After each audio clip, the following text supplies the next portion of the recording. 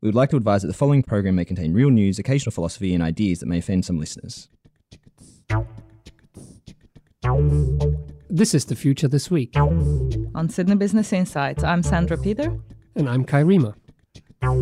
Every week we get together and look at the news of the week. We discuss technology, the future of business, the weird and the wonderful, and things that change the world. Okay, let's start.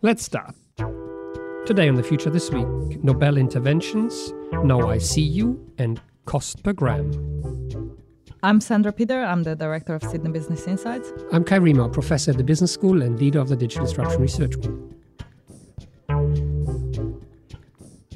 So Sandra, what happened in the future this week? Well, our first story comes from the New York Times, and of course we're going to talk about the Nobel Prize in Economics, which was awarded to William Nordhaus and Paul Romer, and they were announced a couple of days ago at a news conference in Stockholm. Here's the announcement.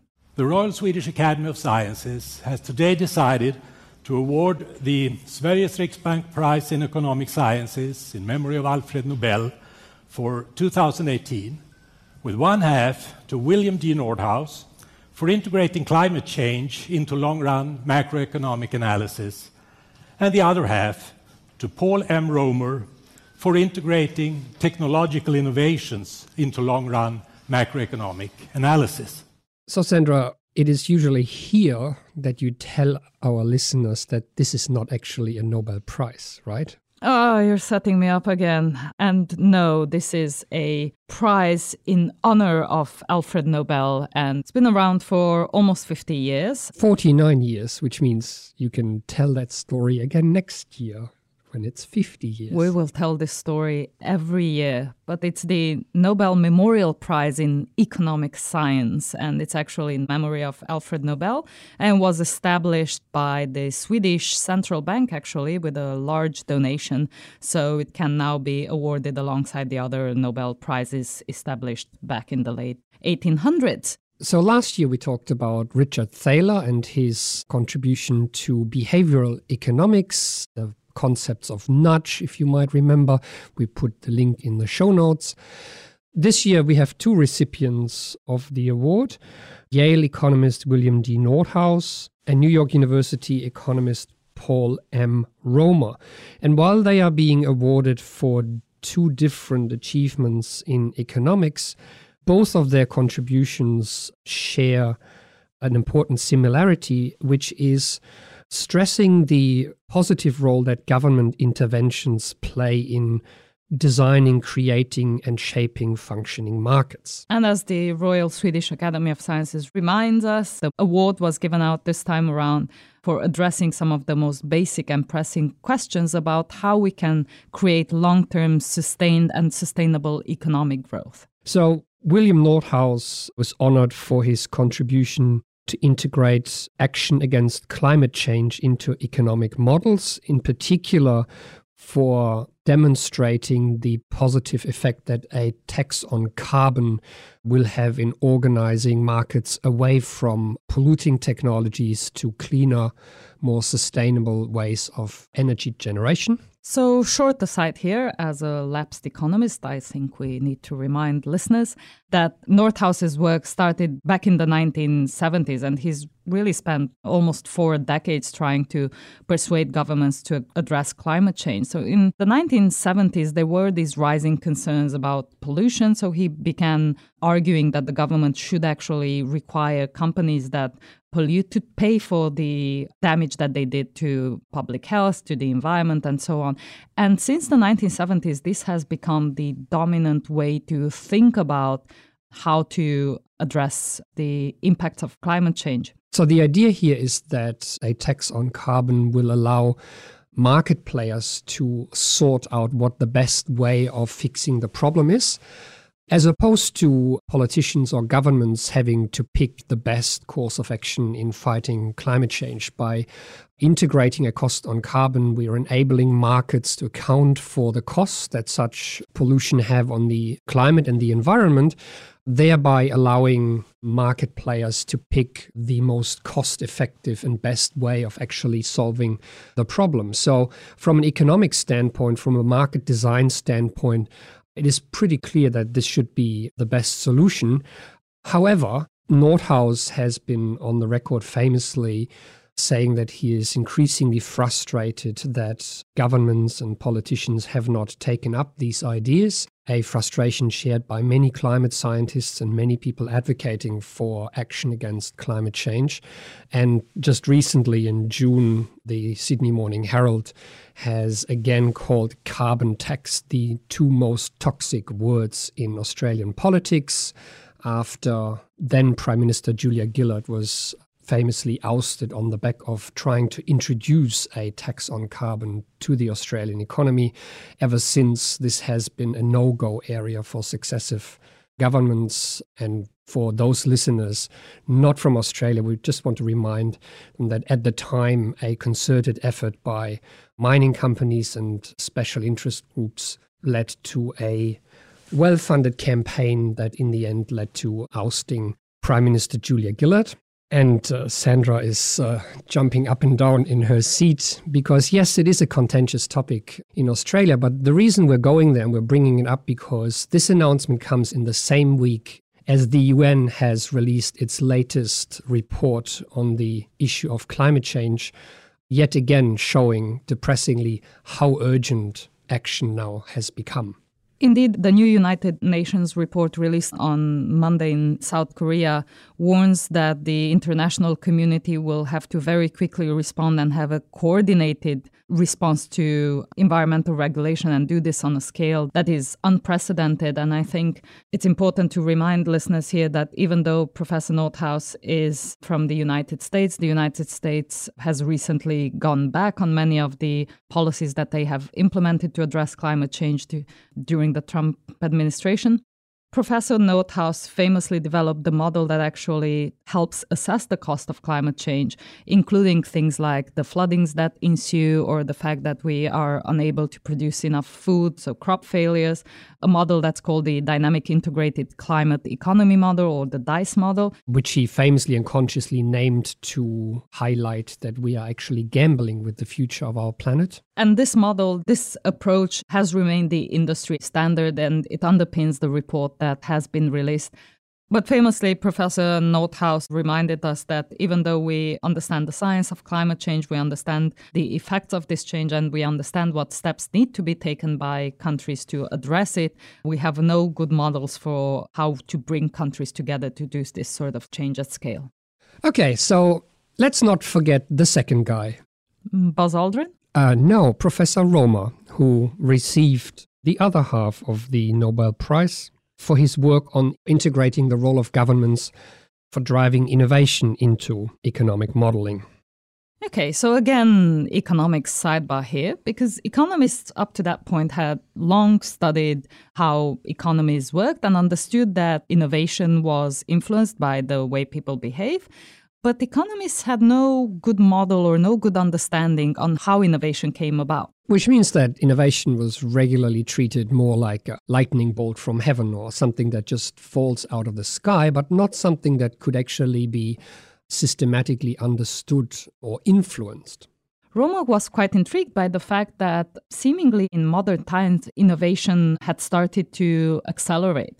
So back in the 80s and back in the 90s, he started working on this idea that maybe there is a way that nations could actually improve innovation, foster innovation, by both investing in innovation and by governing the ways in which intellectual property was protected or was rewarded, but only to a certain extent so as to encourage people to do more of it. So basically what Romer was arguing is that policy made a difference in how much innovation you had and hence made the difference for economic growth. And different policies accounted for different rates of economic growth.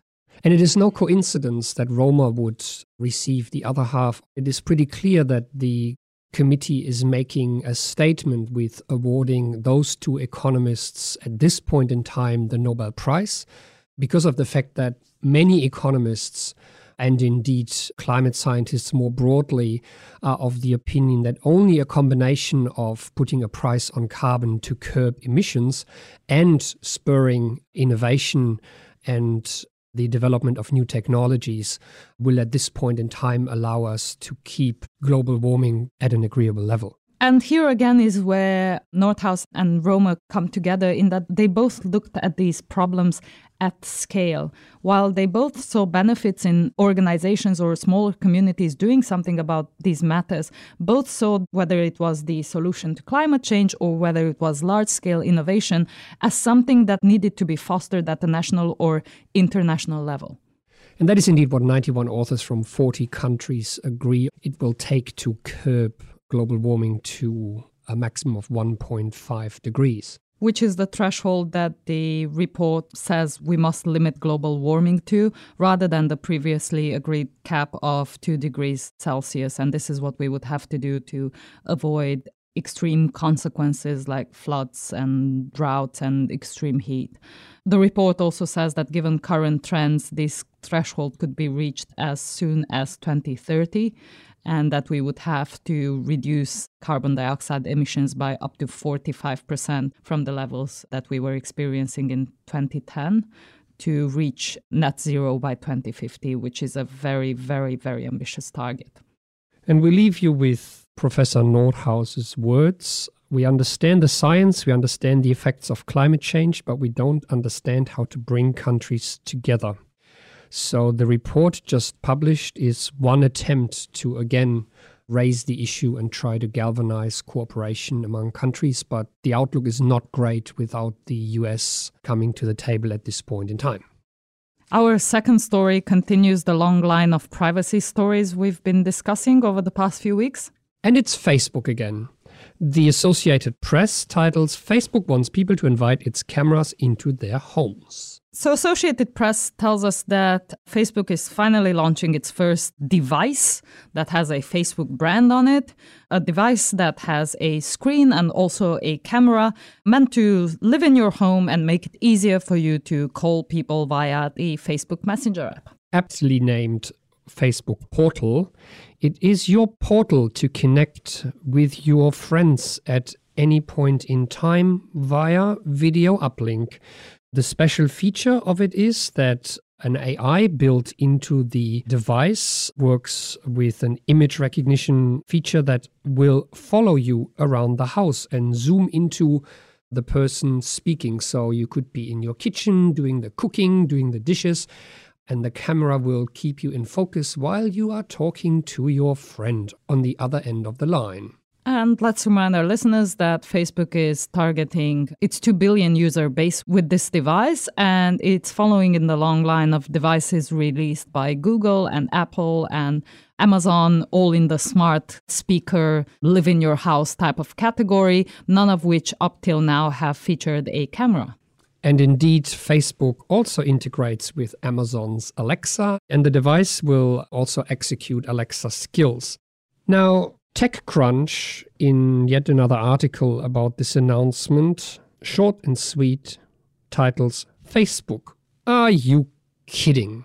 And they seize on the timing of the release of the device. First of all, saying that a hardware device from Facebook has long been speculated about and has long been expected to be released years ago.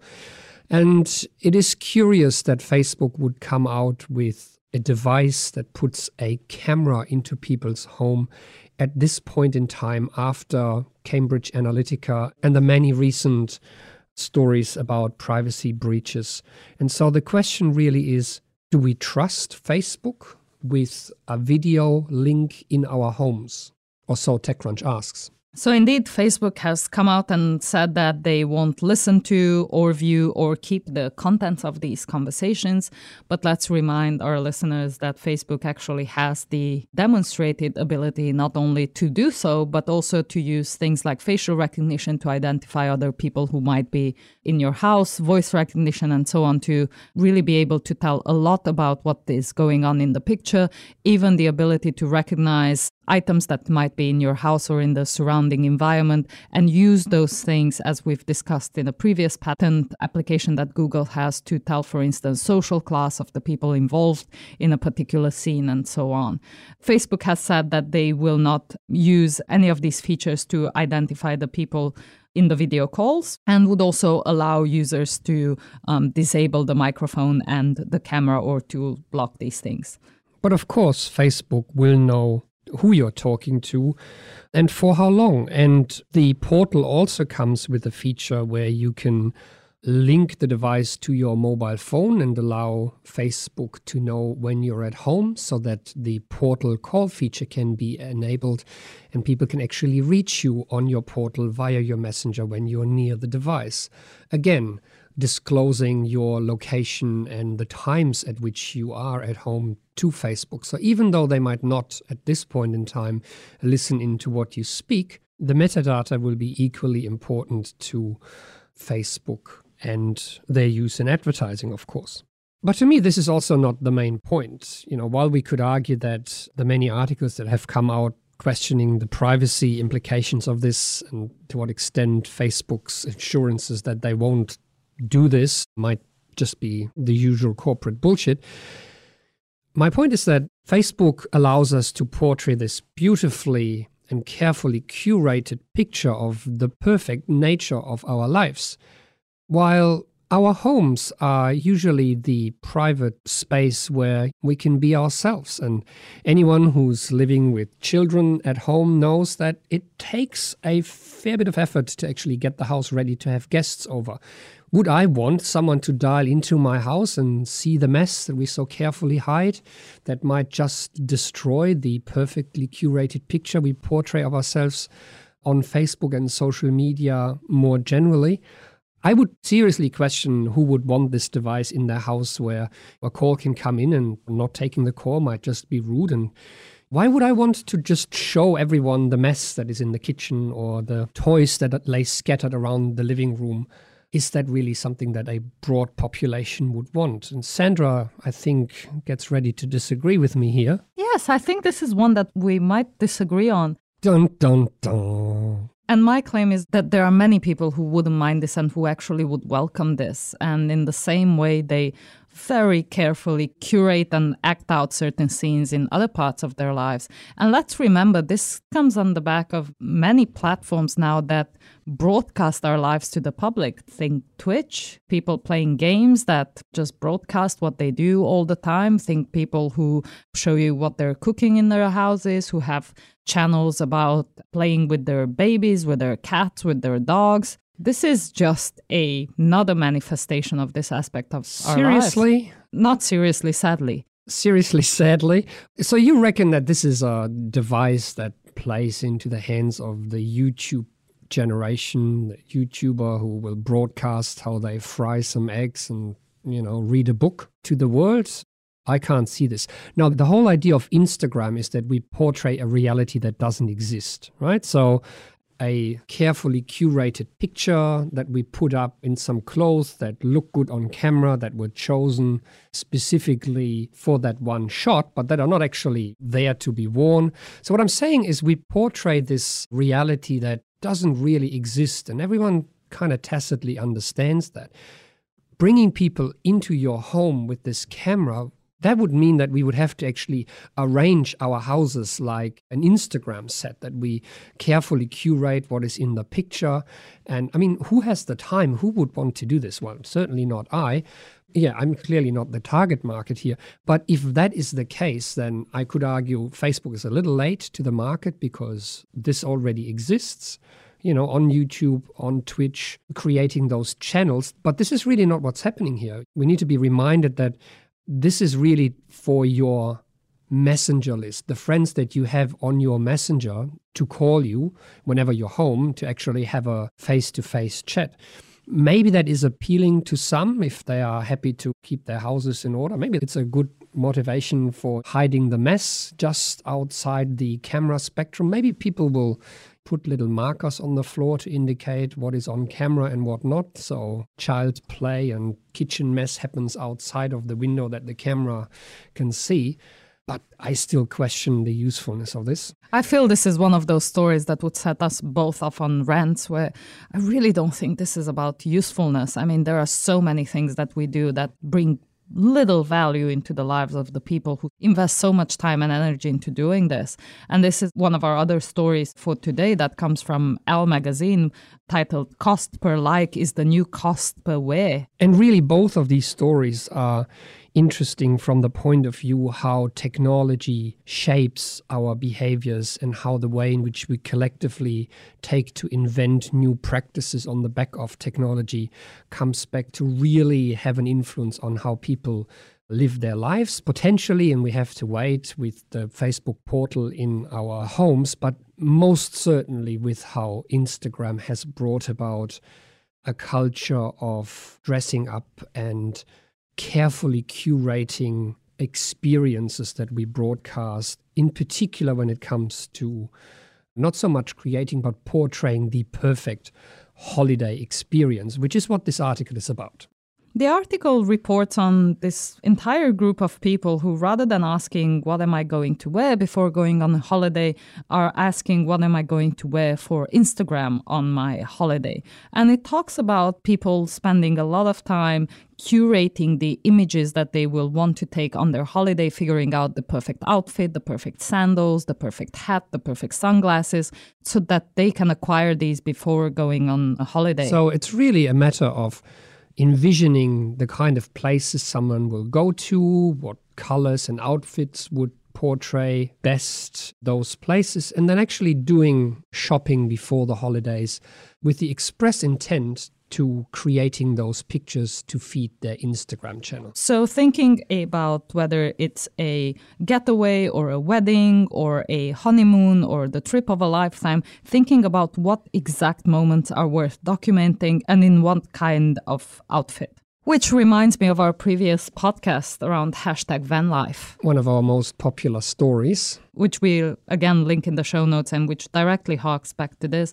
And this goes to complement that story by showing us that actually the clothes that are starting to trend in images from trips are no longer the ones that are the comfortable sneakers to wear or the t-shirt that is actually appropriate for the climate and so on, but rather the ones that are in really vivid colors with particular shapes that photograph well and so on. That will make people stop when they're scrolling through a feed because the colors stand out, and a nice and colorful stripy dress that no one would want to actually wear in real life will play very well in order to get more likes on Instagram, or so the article says.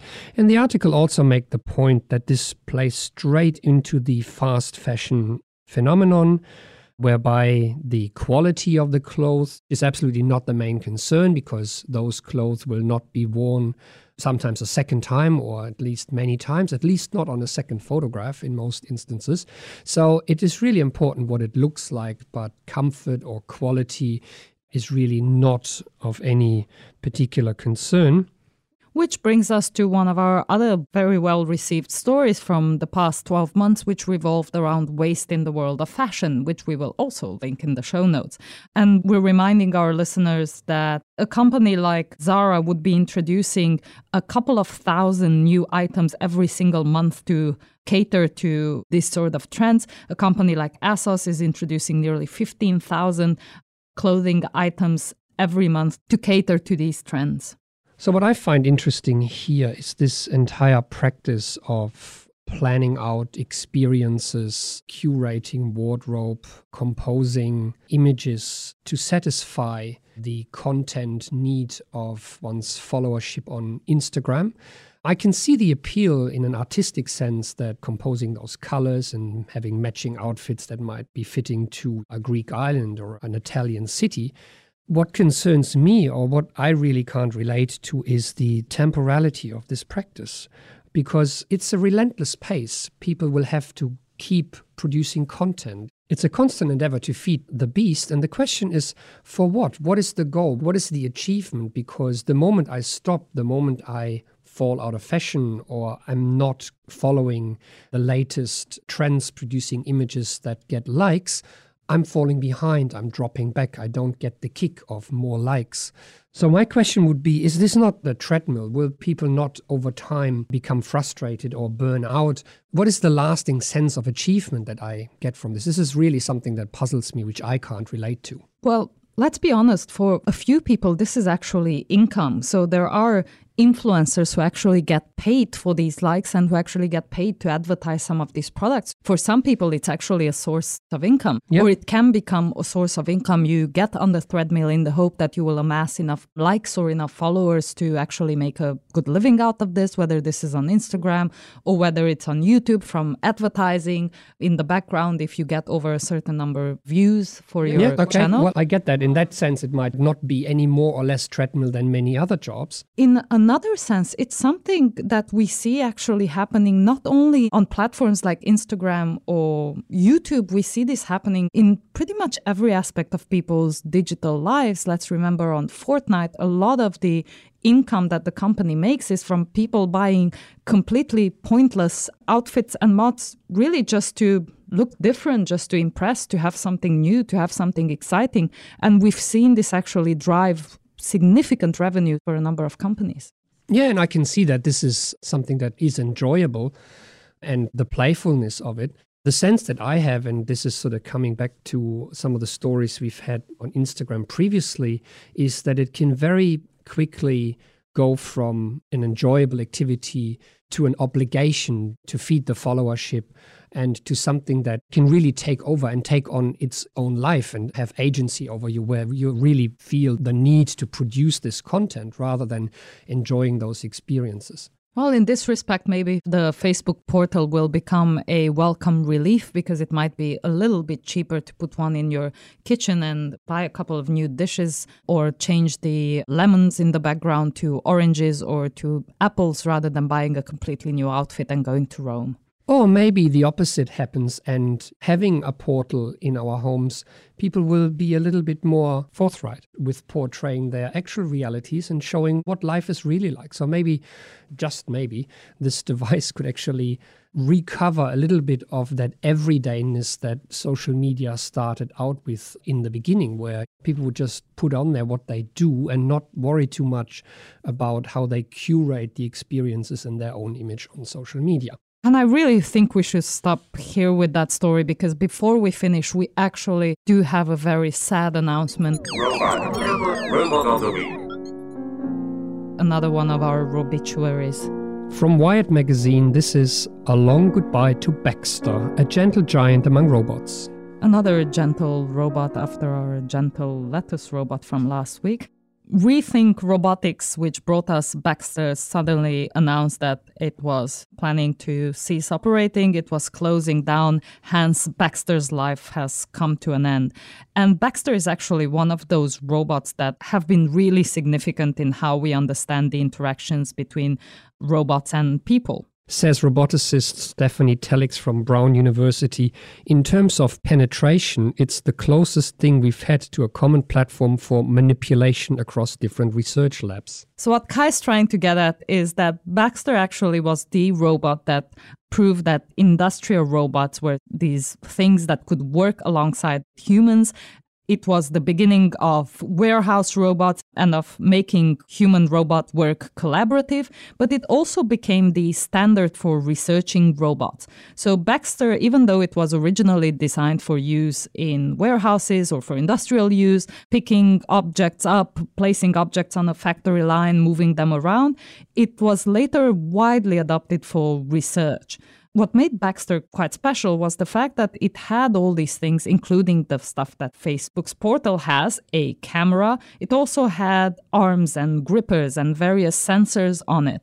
And it was this standalone entity that people could program, could modify, could set, and could study.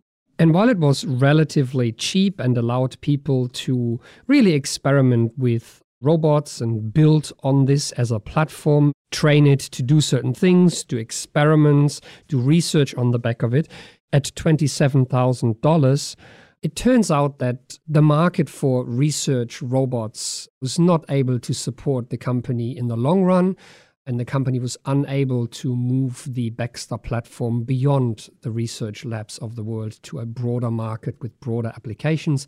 And certainly interest has shifted a lot recently to different applications of automation, such as artificial intelligence and image recognition and speech recognition and all the kind of topics that we've discussed, leaving robotics a little bit lagging behind.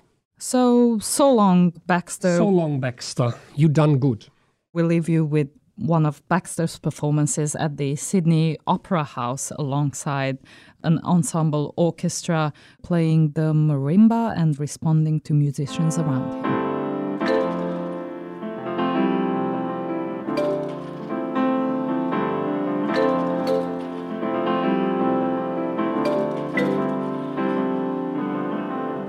And that is all we have time for today. Thanks for listening. Thanks for listening. This was The Future This Week. Made possible by the Sydney Business Insights team and members of the Digital Disruption Research Group. And every week right here with us, our sound editor Megan Wedge, who makes us sound good. And keeps us honest. Our theme music was composed and played live on a set of garden hoses by Lindsay Pollack. You can subscribe to this podcast on iTunes, Stitcher, Spotify, YouTube, SoundCloud, or wherever you get your podcasts. You can follow us online on Flipboard, Twitter, or sbi.sydney.edu.au. If you have any news that you want us to discuss, please send them to sbi@sydney.edu.au.